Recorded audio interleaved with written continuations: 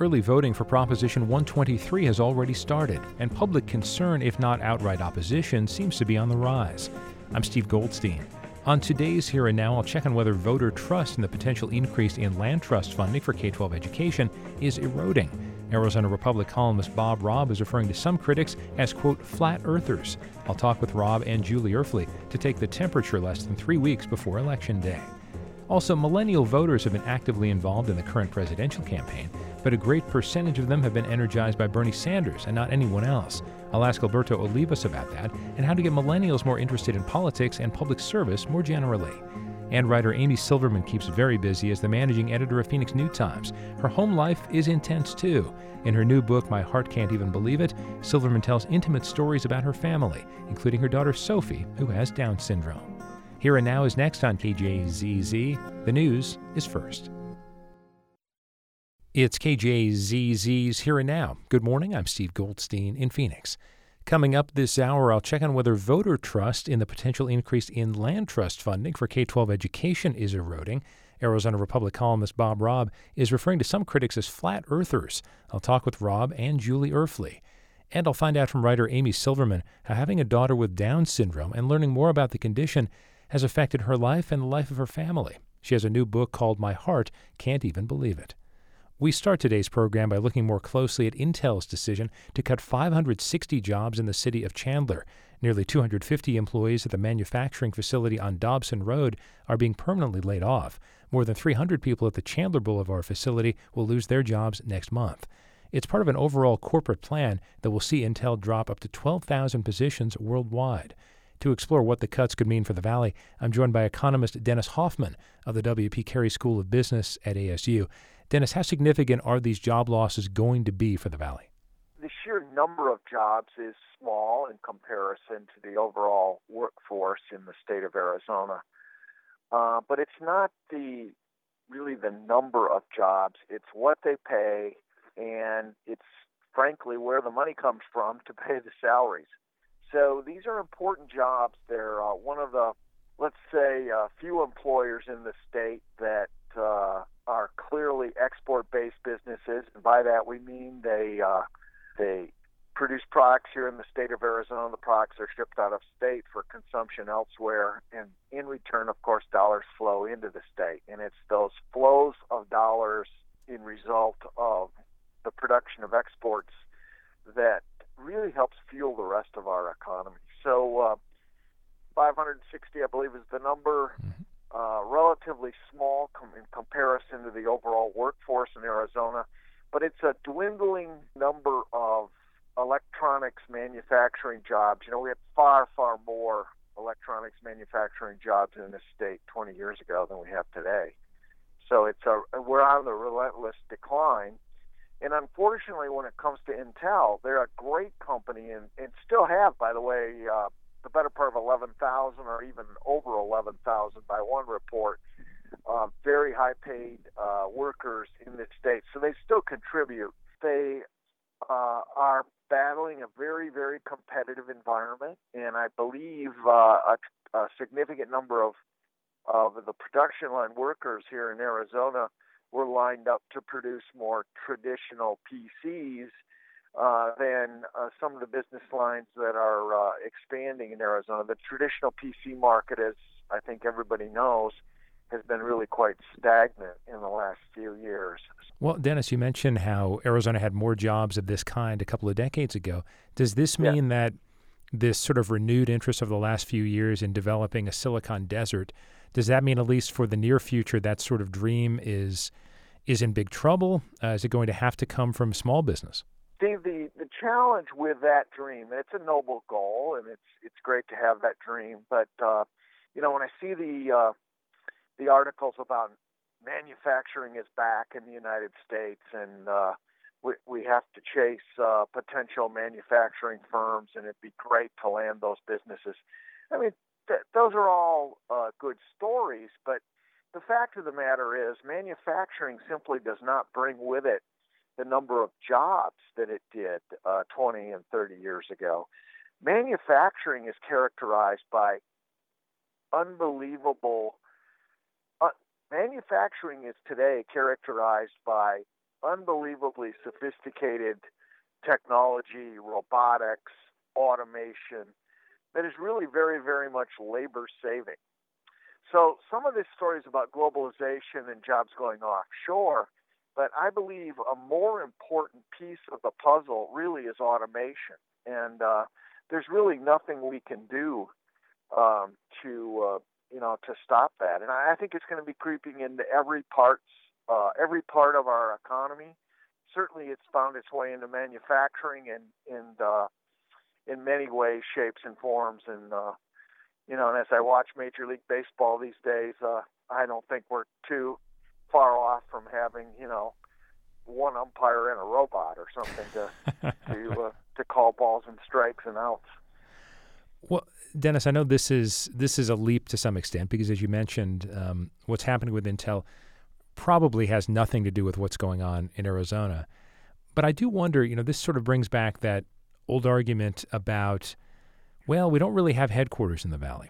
And so when you have a company that is based in Santa Clara and has a lot of jobs in Oregon, and yes, still a lot of jobs here in Arizona, but does that send a message, or is that, yes, that's a great message to send to have more headquarters, but the business world has changed and it'd be just really impossible to get those now?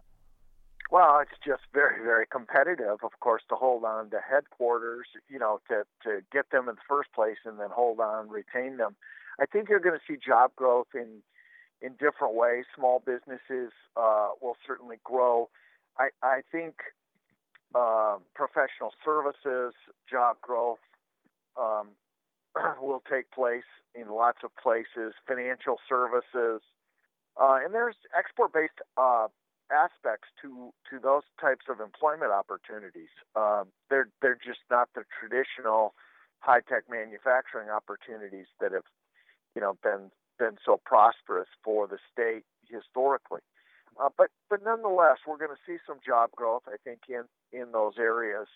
But it's a challenge. We're out there competing with everybody now. I think that the era of complacency in the state of Arizona is certainly over. I think decade after decade of waking up every morning and seeing another 10, 15, 20,000 people moving in to the state, those days are over. We're just not the population growth magnet that we used to be, and as a result, we have to compete with other metropolitan areas and other economies very, very aggressively. We cannot afford to be complacent, and I think our economic development folks certainly know that very, very well. I know the folks in the governor's office knows that well. It's a very difficult, competitive environment out there, and we all have to embrace it. We have to,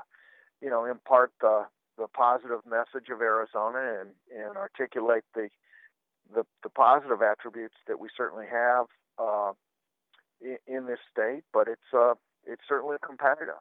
Economist Dennis Hoffman of the W.P. Carey School of Business at ASU. Dennis, good to talk with you. Thank you. Great, Steve. Have a great day.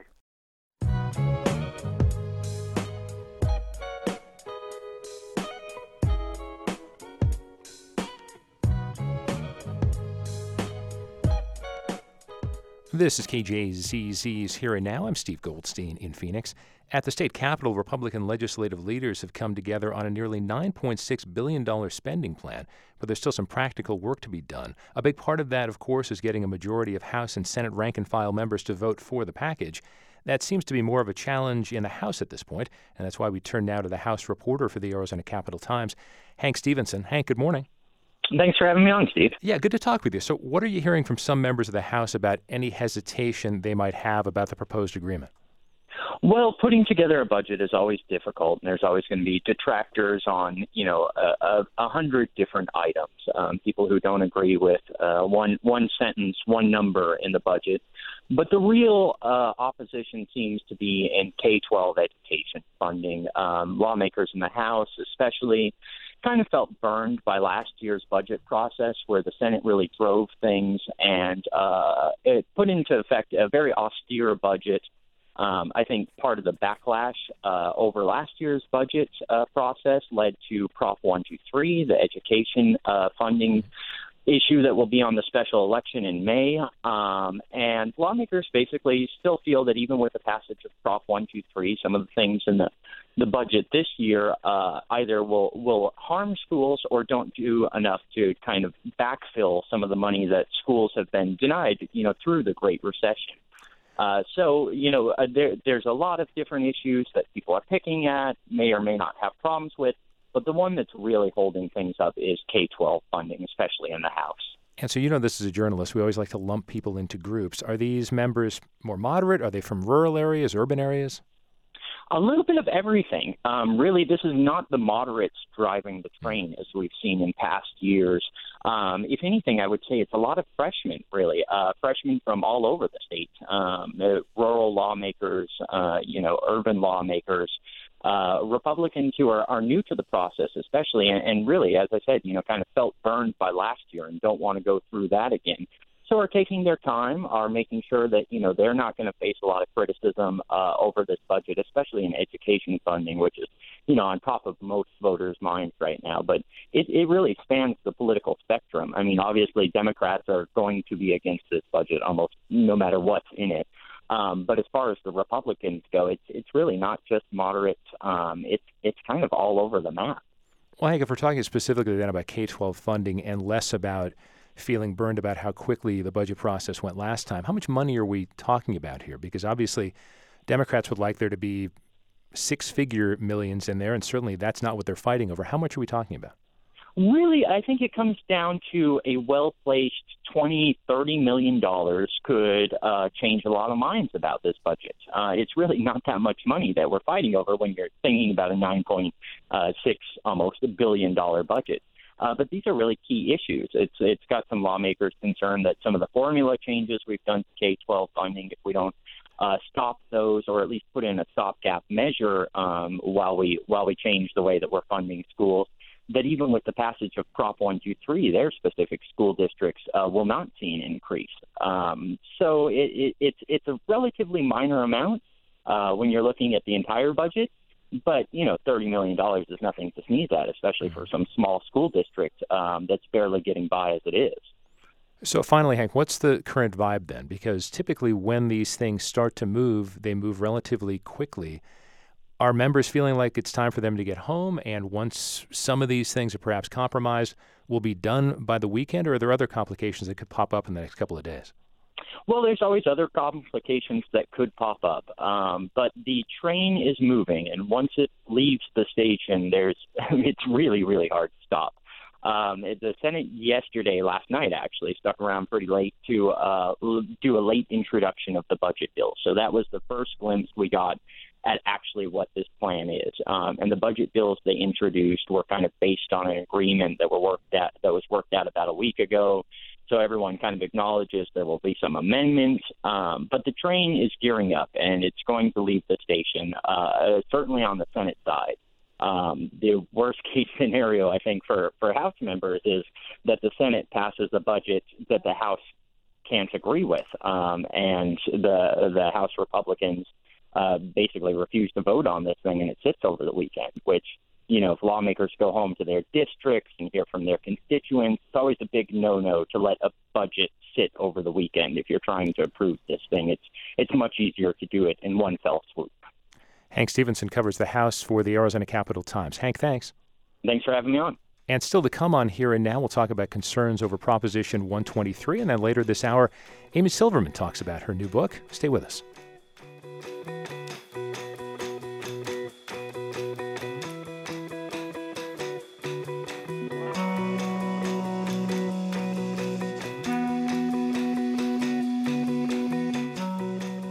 KJZZ is supported by the Sonoran Desert Chorale, presenting Between Oceans, Music of the Americas. Songs of love, faith, humor, and home provide a flavor of the lands and people this Saturday and Sunday. Info at SonoranDesertChorale.org. You're listening to Here and Now on KJZZ at 91.5 and online at kjzz.org. Be with us today at 1 for BBC NewsHour. Around the state right now, cloudy skies, 50 degrees. It's in Flagstaff. It's partly sunny and 60 in Prescott. Tucson reporting sunny skies and 73. It's 77 right now in Yuma and 73 in Casa Grande. Well, your favorite car has been around the block a few too many times and you've decided to buy that shiny new one you've been wanting. You can turn your old car into a valuable donation for your favorite programs on KJZZ. Complete the easy form at cars.kjzz.org. Partly sunny skies right now in Phoenix, 73 degrees at 11:21.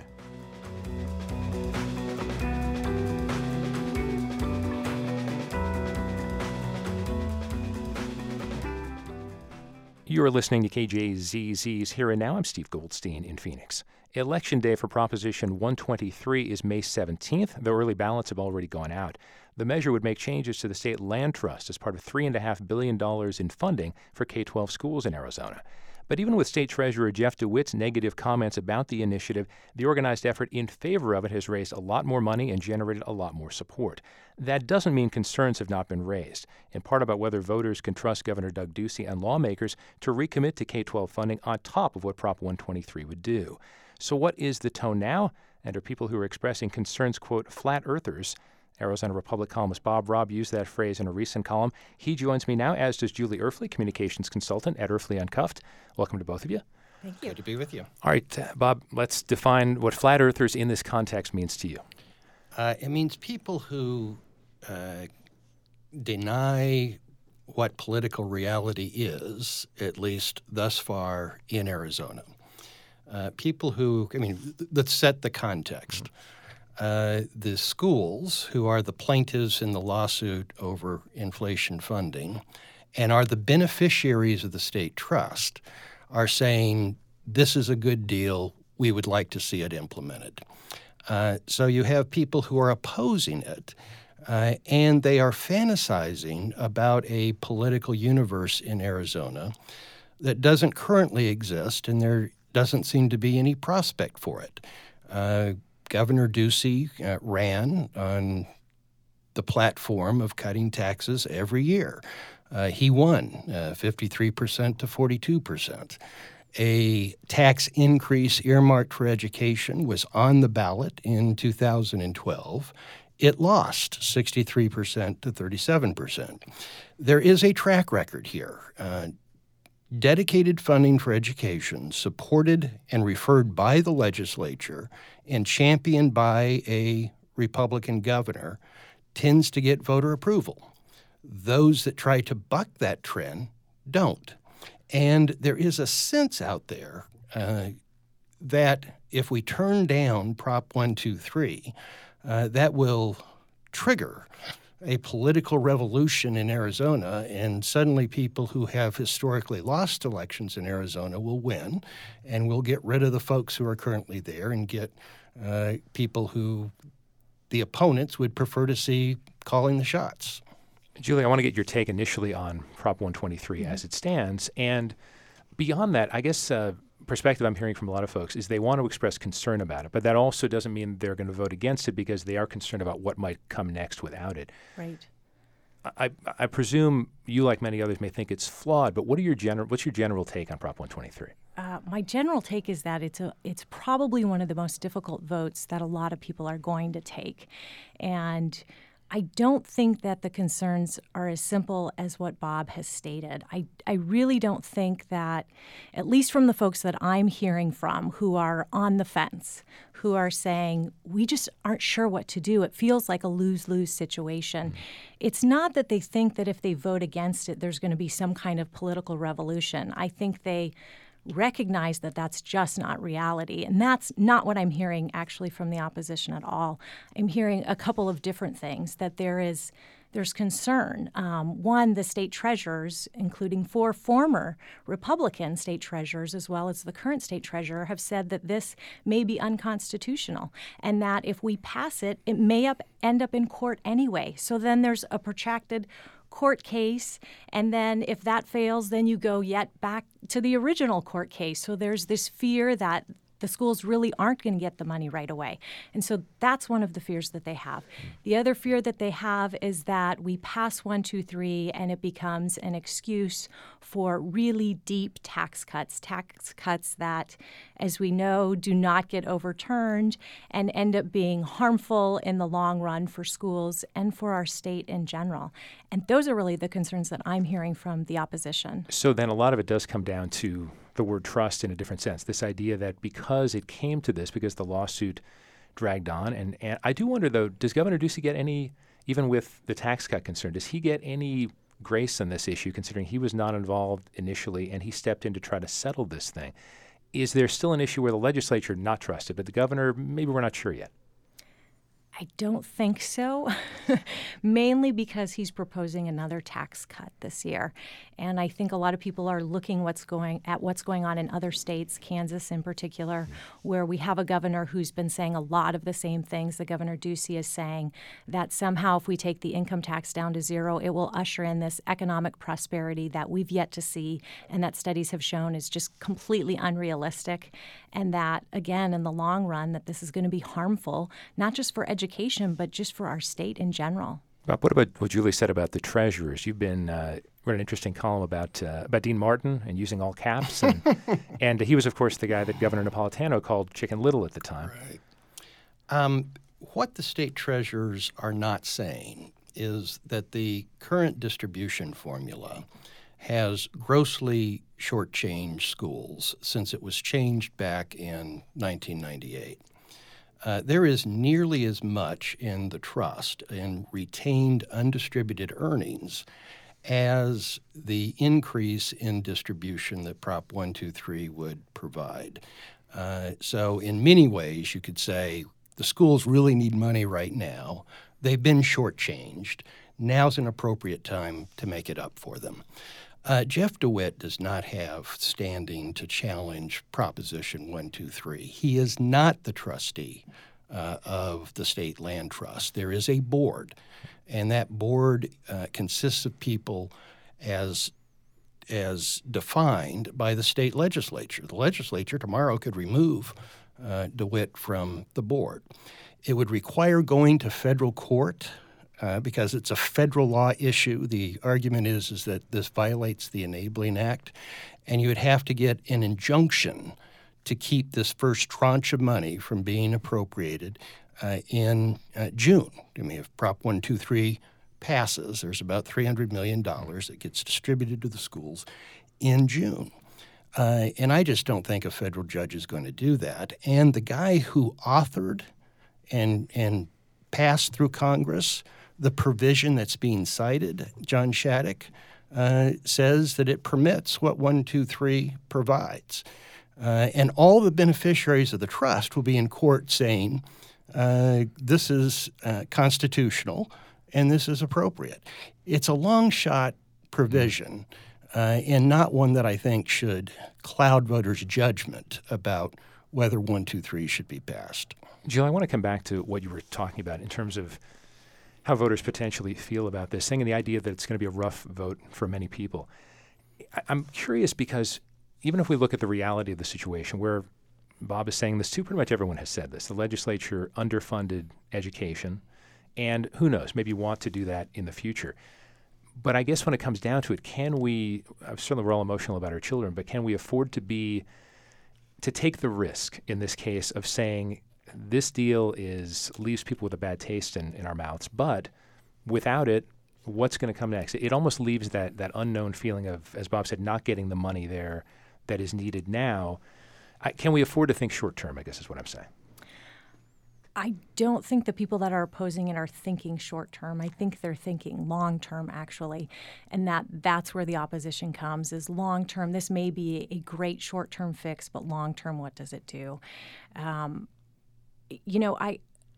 One of the things that we're hearing from people who are opposing this, and I'm not saying that this is reality by any means, but one of the things that they have argued is that perhaps if this goes down in flames, that it would force the legislature, it would force the governor to try and find some different type of compromise that may be more palatable to voters or to education advocates. I don't know that that's really a political reality that happens, although one of the things that they have quoted or cited, rather, is the governor's sort of declining approval ratings and the fact that, we talked about how voters responded to education initiatives in the past. But I will tell you this last year, education is polling as the number one issue in Arizona. I worked on a campaign in 2014. It was not polling as the number one issue just in 2014. So things really have changed in the political environment. Based on, whatever happens on May 17th, if Prop 123 wins or loses, how much of an impact do you think that could have on the passion that people have going forward into the primary season or general election season, specifically about the legislature? We know districts are gerrymandered. There can't be a huge impact, but is it possible in certain Republican primaries we see so-called moderates winning more because people think, okay, education is number one? I don't necessarily think so, because what I'm finding is that it's not just Democrats that are torn.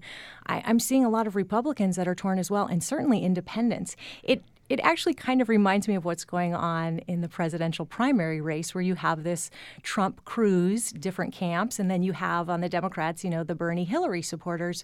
There's division within the parties. And I think that's what we're seeing on Prop 123. It's almost just sort of a statewide issue that is very similar to what's happening in the presidential primary. So I really don't see it as that big of an issue as far as changing the makeup of the legislature. And on the Republican side, it was the moderates that supported Prop 123 from the get-go. It was the conservatives that were the reluctant sell. Right. Well, could we see something like the Medicaid expansion, where a lot of effort was put into defeating moderates who came out in favor of something like this? Now, the Republican leadership is united behind Prop 123.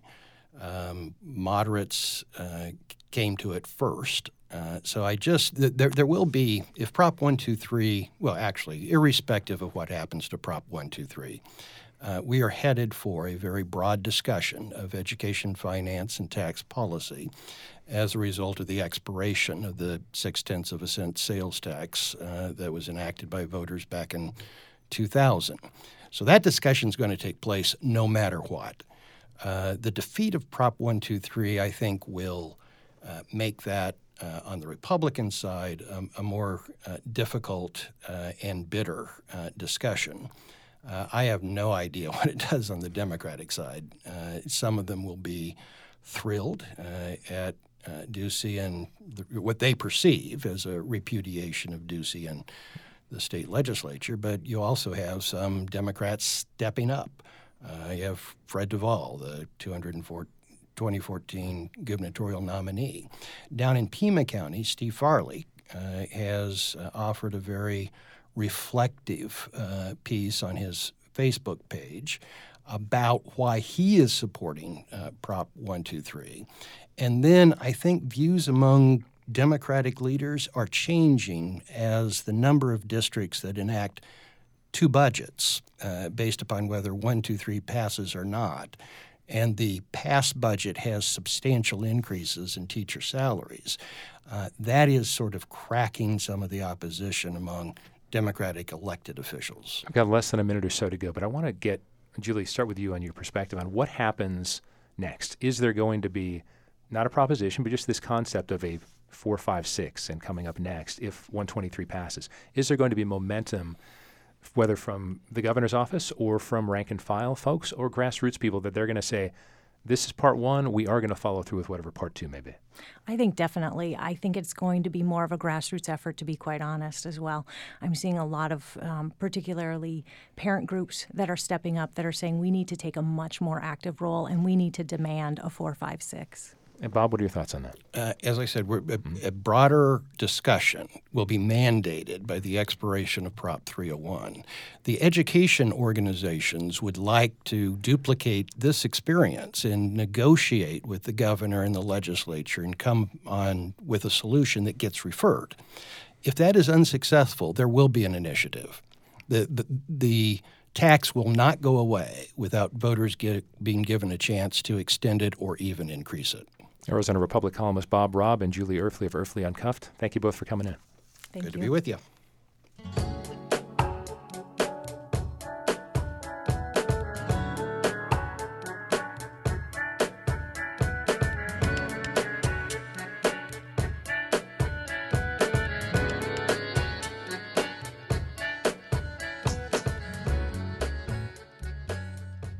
This is KJZZ's Here and Now. I'm Steve Goldstein in Phoenix. Last summer, we spoke with retired Congressman Ed Pastor about the creation of the Pastor Center for Politics and Public Service at ASU. Pastor had returned to Arizona after serving in Washington from 1991 to 2015 and wanted to stay involved in public service, including by helping students learn more about the process and why they should want to get involved. Recently, Alberto Olivas was named executive director of the Pastor Center, and he joins me now to talk about it. Alberto, how do you get students to feel not cynical about public service and also to feel like bipartisanship is possible, even with what we see perhaps on some of the cable networks and here on some radio stations? One approach, and I think the starter approach, is to get students thinking about public policy and advocacy at a smaller scale, giving them incremental successes so that they don't feel like they have to start by deciding to run for office. That should not be the first conversation we have with students that are already unsure about whether or not public policy is for them or careers in public service is for them. So really the approach is to look at what are the driving interests and concerns that students have, what's bothering them and keeping them up late at night, and what are they really excited about doing? And how can we attach that to public policy questions and give them experiences where they begin to see how they can use their talents and skills in ways that are of service to the community. And what's so surprised, I think, to many people is just how much this generation of college students really, really want to make a difference in the community around them. So if we were to, and I think that surprises a lot of people that stereotype this generation perhaps as very narcissistic or self-centered or not concerned with political questions, and they'll point to things like voting trends. So if you looked at a graph of the voting rates of 18 to 25-year-olds over time, it's a depressing graph. It's a line that goes fairly steadily downwards in an ominous direction. But if we made a similar graph over time of 18 to 25-year-olds doing volunteerism and community service projects, it's the exact opposite graph. So what that tells us is that young people are as concerned and as interested in making things better for their communities as ever, maybe more so.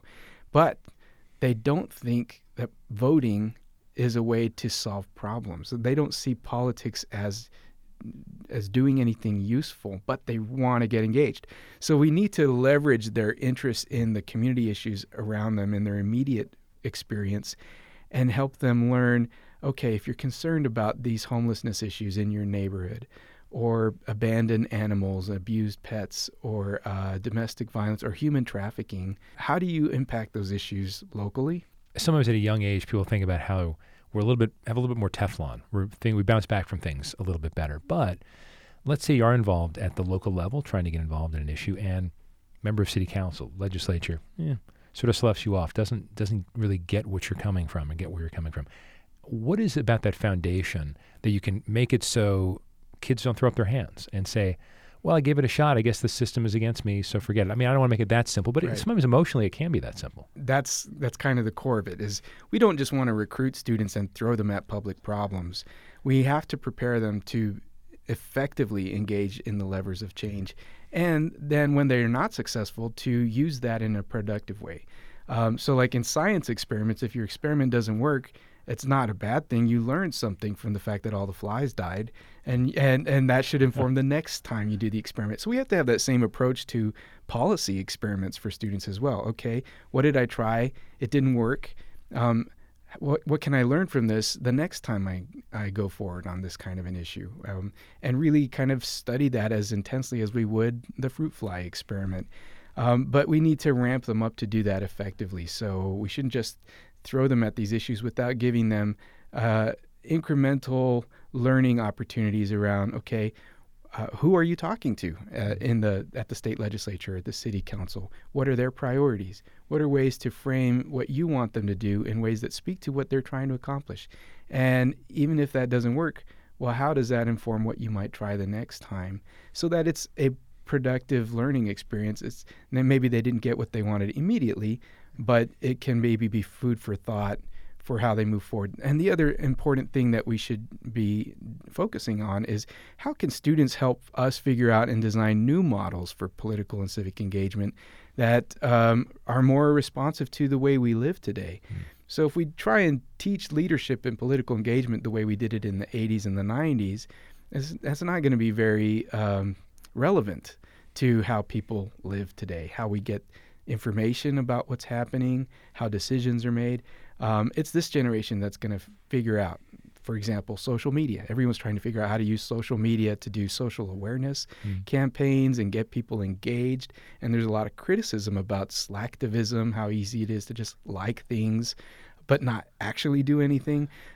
It's this generation that has to figure out what's the right models for building community networks, using those platforms, and getting people informed and involved in meaningful ways. How about diversity? And I mean that on multiple levels, not just folks who may be of a different color and who may have felt like their group of people have been held down or discriminated against, because that's obviously a vital thing to talk about, but also in terms of diversity of opinion. I mean, there's this stereotype, I think, that many young people, especially those who are drawn to Bernie Sanders, for example, have this particular bent and this particular philosophy.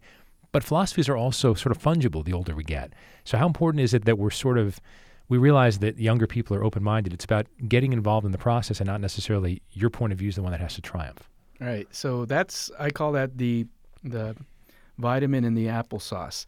That's the hard part of this. I think it's comparatively easy to get students to say, okay, here's some opportunities to do some important work around these things you care about. But getting them to see the value of having to collaborate with people they disagree with and work and to want to understand where they're coming from, that's a little bit more of a challenge. But we need to pose that in terms of what's in it for me. So for the student, how is it in your interest to learn to negotiate and discuss issues with people that you wouldn't otherwise because they're on the other side of the table from you on gun issues or reproductive rights or voter protection issues or what have you, and help them see how by engaging with that disagreement, you become stronger and you become better able to defend your own interests. So we need to provide them with safe environments to have those discussions and to figure out through those discussions that even though you may really disagree about certain strategies and tactics, at the core, on all of these big issues, we all basically want the same things. So guns on campus is a great example. I use it all the time. People get, very hot under the collar about whether you are for or against guns on campus. But if you start by thinking about what do we all want? We all want a safe campus. Nobody wants little kids to be shot at their schools. So how do we get a safe campus? We might not agree on the policy question, but there's a lot of things we can work with together, despite our disagreements, to accomplish a safer and more responsive campus if something does happen. And in terms of diversity of thought, I think what we can show students through engaging them in some of these practical activities, working in the community with community organizations and government organizations to do real projects, is that without that diversity of thought, you don't come up with very good solutions. You'll come up with things that seem easy and make sense to you that don't work because you didn't have someone in the room to push back and say, that's not really going to work, or that's not going to work for me. If you're coming up with solutions to help veterans readjust to society and there's no veterans in your group, you're going to come up with solutions that feel good but don't help anybody. So you need to have that full diversity of thought throughout your process of a political engagement strategy in order to come up with strategies that are going to be effective and really have meaningful impact. Alberto Olivas is Executive Director of the Pasteur Center for Politics and Public Service at ASU. Alberto, thanks for coming in. Thanks for having me. And still to come on Here and Now, we'll talk with New Times Managing Editor Amy Silverman and writer about her new book, My Heart Can't Even Believe It, a story of science, love, and Down syndrome. Stay with us.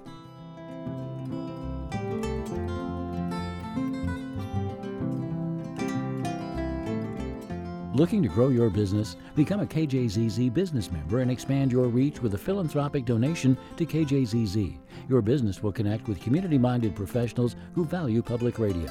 Visit businessmember.kjzz.org or call 480-774-8274. And good morning, this is KJZZ's Here and Now. In the Valley forecast, partly sunny today for the Phoenix area. We're looking for a high near 84 degrees. It's going to cool back down into the 70s tomorrow. Partly sunny skies, a 20% chance for some rain, and even some thunderstorms are possible. Stay with us at 12 for NPR's Here and Now. Bernie Sanders' campaign is reassessing where it goes after Hillary Clinton won 4 out of 5 primary states last night, and an economist who says that free trade agreements benefit the economy even as they cause job losses. Here and Now from Boston starts at noon on KJZZ. Right now, under partly sunny skies, it's 76 degrees in Phoenix at 11:46.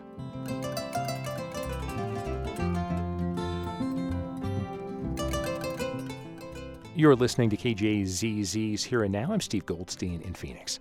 Writer Amy Silverman keeps pretty busy with her day job as managing editor of Phoenix New Times, but she also has a pretty intense home life. In her personal new book, My Heart Can't Even Believe It, a story of science, love, and Down syndrome, Silverman writes about giving birth to her daughter Sophie, finding out the girl had Down syndrome, and discovering she'd fallen in love with her as a 7-year-old. The official launch of the book is this Sunday at 3 at Changing Hands Bookstore in Tempe, and Amy Silverman joins me. Hi, Amy. Hi, Steve. So, you get real personal in this book, and I want to talk about once you found out for sure that Sophie had Down syndrome. What did that feel like in the hospital? What did you want to do, and were you more worried about her or yourself?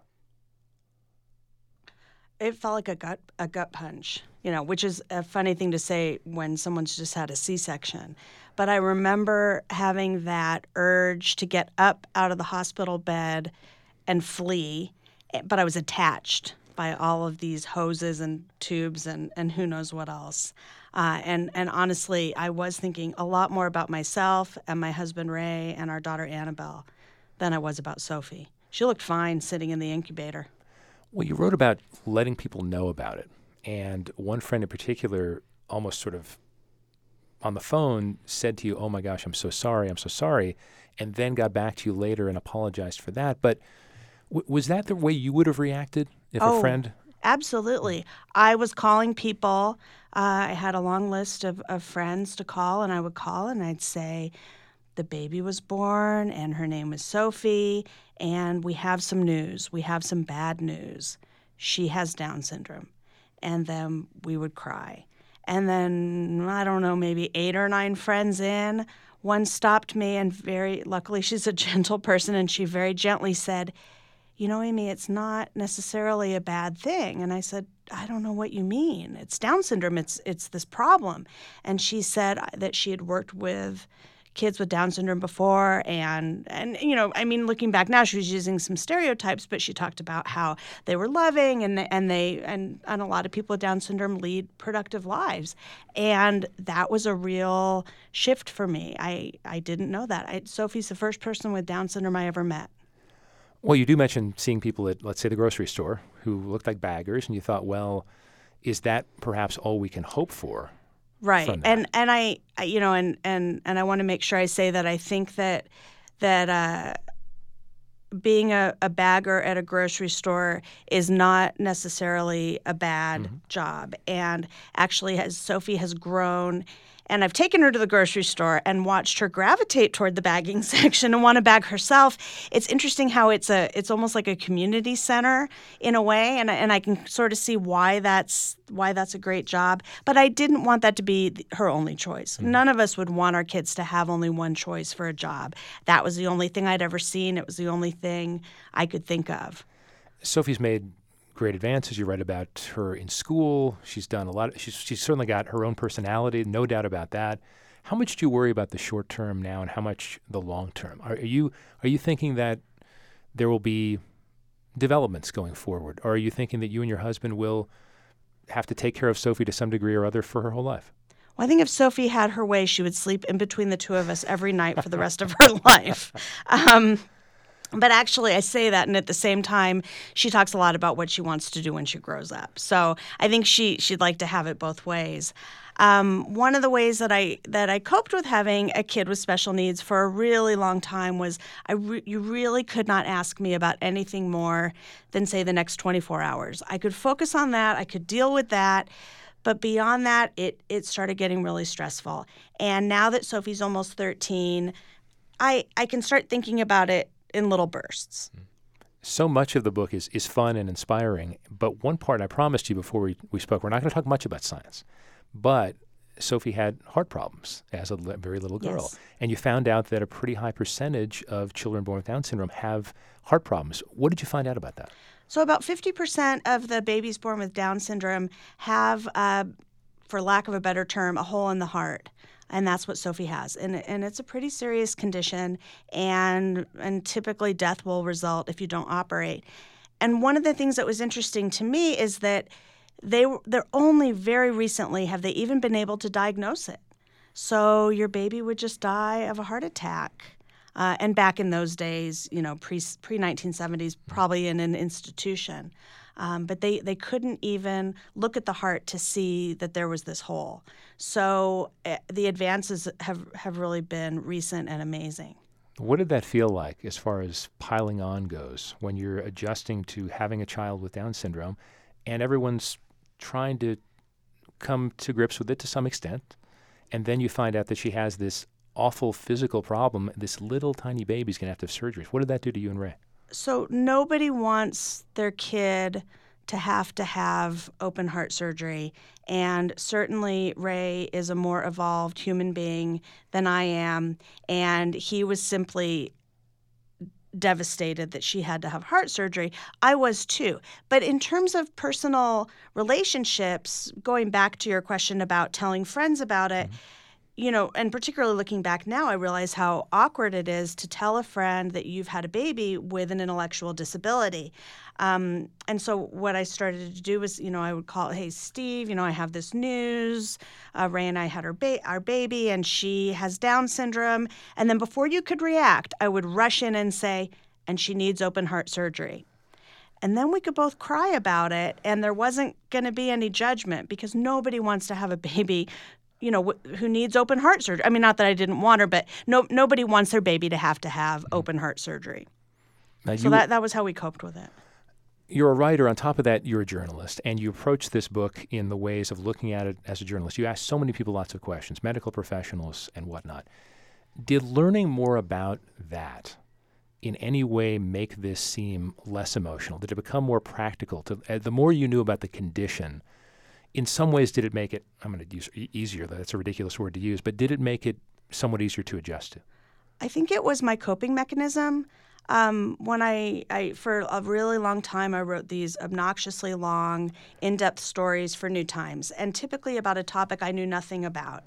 And so when the shock kind of wore off of having Sophie in our lives, and she'd recovered from heart surgery, and I had to figure out how to make sense of this, I just sort of naturally approached Sophie like she was a story I was working on.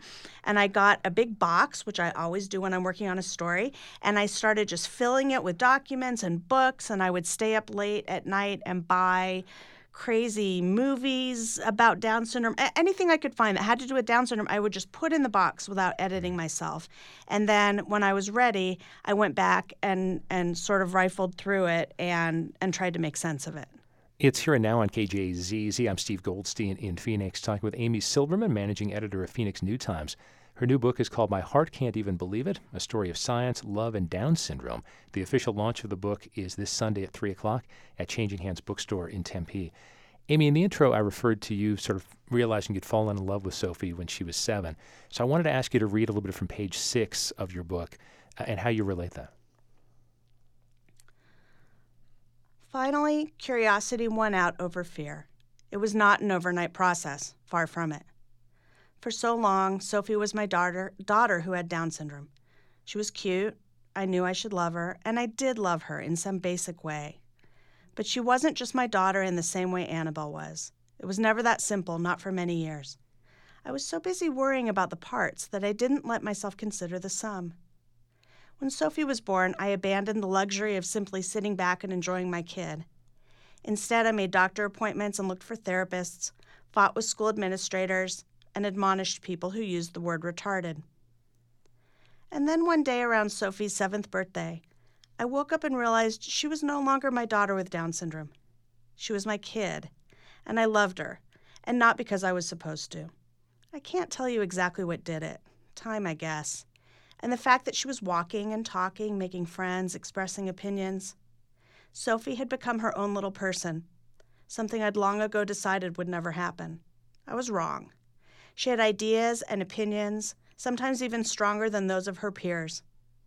One day I walked into her second grade classroom to volunteer. The kids were learning how to use computers. Every other kid was on the correct screen, learning a basic function. Sophie had found her way to the Target website and was shopping for Olivia the Pig merchandise. The teacher smiled and rolled her eyes, and I suppose I should have scolded Sophie. But I couldn't. I loved every bit of her in that I can't stop staring at this kid. Don't you see how amazing this kid is? Way. That's Amy Silverman reading from her new book, My Heart Can't Even Believe It, a story of science, love, and Down syndrome. Does Sophie see herself as different? She does, and she doesn't like it. Okay. Sort of around the time that I started to understand what it meant, and in a good way, and how Sophie fit into my world, and to make peace with it. That was when Sophie started saying she did not want to have Down syndrome. And how does Annabelle feel about this? How has their relationship been? They have an incredible relationship. They squabble like any sisters do. They're about 2 years apart. Annabelle's older. But Annabelle has an incredible capacity to appreciate and understand Sophie and to see her, I think, in a way that transcends the way a lot of other people see people with disabilities. You write so much personal stuff that I feel comfortable asking this, I guess, to some extent. Did having Sophie strain your marriage relationship, or did you and Ray come together more closely? How did that progress going forward? Boy, that's a good question. That's not something anyone's ever asked me. I think that having kids in general both pulls you together and apart, and there's all kinds of decision-making that you have to make all the time. But Ray and I are both strong-willed people who will fight about just about everything. I was just telling him I think we should have a television show called The Morning Harumph, because we get up in the morning and we start talking about the news and disagreeing right away. So, not to make light of it, but it's hard to know. I mean, that is just our life. So he's an incredible father. Have you been determined at all with what you have seen with Sophie's schooling, with how maybe other people look at her a little bit more than maybe they would look at another child? Has that made you want to change people's opinions about things and about how Down syndrome affects an individual child, how it affects broader society? Because there is still a lot of concern about whether a child with Down syndrome can be on the normal track, as it were, in school, and whether administrators are honest about how they feel about educating kids who have that. So I think I approach it more as a journalist than as an advocate, and my goal is to share our family's story, to share Sophie's story. I don't really feel comfortable weighing in on what's going on with other kids, because I think every situation is completely unique. So that it makes me nervous to make generalizations. But I wish that I could have known Sophie before I had Sophie, if that makes sense. Yeah. How does Sophie feel about the book? She's thrilled. And she's on the cover as well. She's on the cover.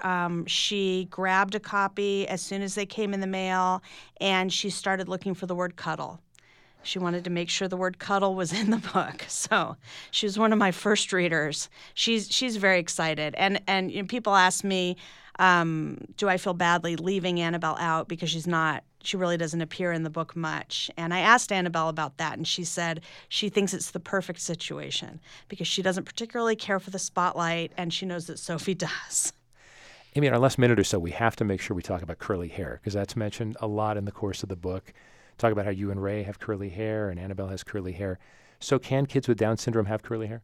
They can. I mean, there's always an exception to the rule, and I've met kids with Down syndrome with curly hair over the years, but almost never.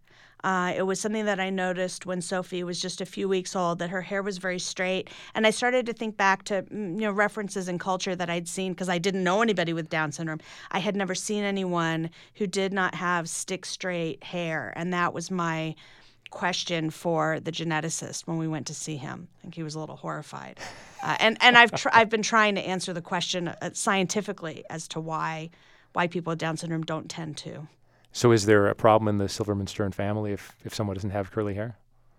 Well, there's a problem with Sophie, and because she doesn't like to comb her hair, and I don't blame her. And I didn't really realize until all this played out that Ray and Annabelle and I don't comb our hair because we kind of mush it up to try to get extra curl out of it. So it makes sense, why Sophie doesn't like to comb hers. So she just ends up with a big rat's nest. Amy Silverman's new book is called My Heart Can't Even Believe It, A Story of Science, Love, and Down Syndrome. The official launch of the book is on Sunday at 3 o'clock at Changing Hands Bookstore in Tempe. Amy, thanks for coming in. Thank you for having me. And thank you very much for listening. Thanks very much to Bruce Drummond and Annika Klein for their help on today's program. If you missed any part of our conversation with Amy or Prop 123, go online to kjzz.org later this afternoon. You can also download the free KJZZ app to your smartphone. NPR's Here and Now is next on member-supported KJZZ FM Phoenix and HD. I'm Steve Goldstein. It's 12 o'clock. Have a great rest of the day.